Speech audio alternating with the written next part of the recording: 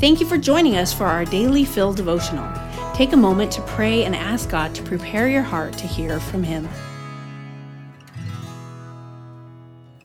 Hi, this is John Riley with today's daily devotional. It's called A Shrewd Remark Saves the Day. The Pharisees picked up rocks to kill Jesus again. This time he'd said, I and the Father are one, John chapter 10, verse 30, and they freaked out about it.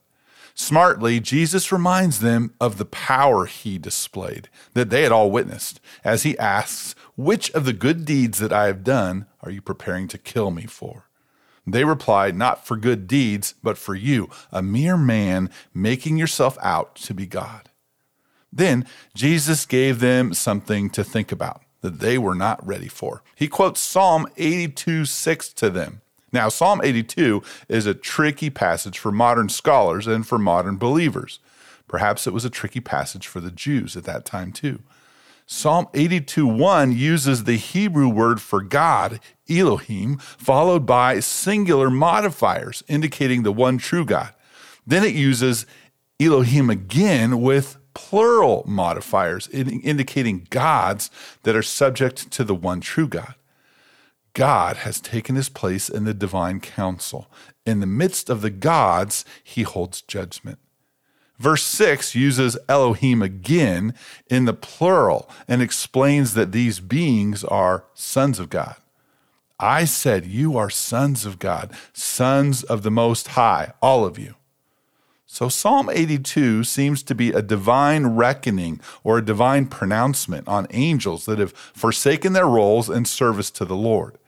Some theologians argue that it is a referendum to the corrupt kings of the earth. Men were elevated to kingly and God-given positions and were given earthly authority that was absolute amongst men, almost divine, but paltry compared to God's ultimate authority. Maybe the Pharisees had argued over the same idea. Does this reference to gods who are sons of the Most High refer to heavenly beings or to men? It's likely that some of the Pharisees standing there with rocks in hand to kill Jesus had argued that this passage referred to men. So, in a moment of quick thinking, Jesus brings up the passage. It says this in John chapter 10, verse 34 to 36. Jesus answered them, is it not written in your law, I said you are gods?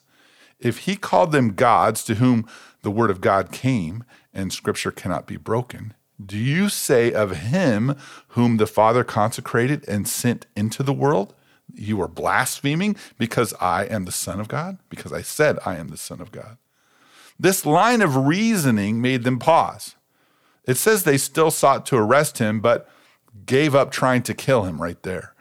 Jesus taught his disciples, behold, I'm sending you out as sheep in the midst of wolves, so be wise or shrewd as serpents and innocent as doves. That's Matthew 10:16. So I encourage you to pray that we will be quick with our thinking and that our knowledge and our trust of the Bible will be strong enough to help us in every situation. Thanks for listening. This is John Riley, the junior high pastor at Emmanuel Faith, your partner in ministry. Daily Fill Devotionals is a ministry of Emmanuel Faith Community Church. If you'd like to learn more about our church, read more devotionals, listen to our sermons, or give to our ministries, please visit efcc.org.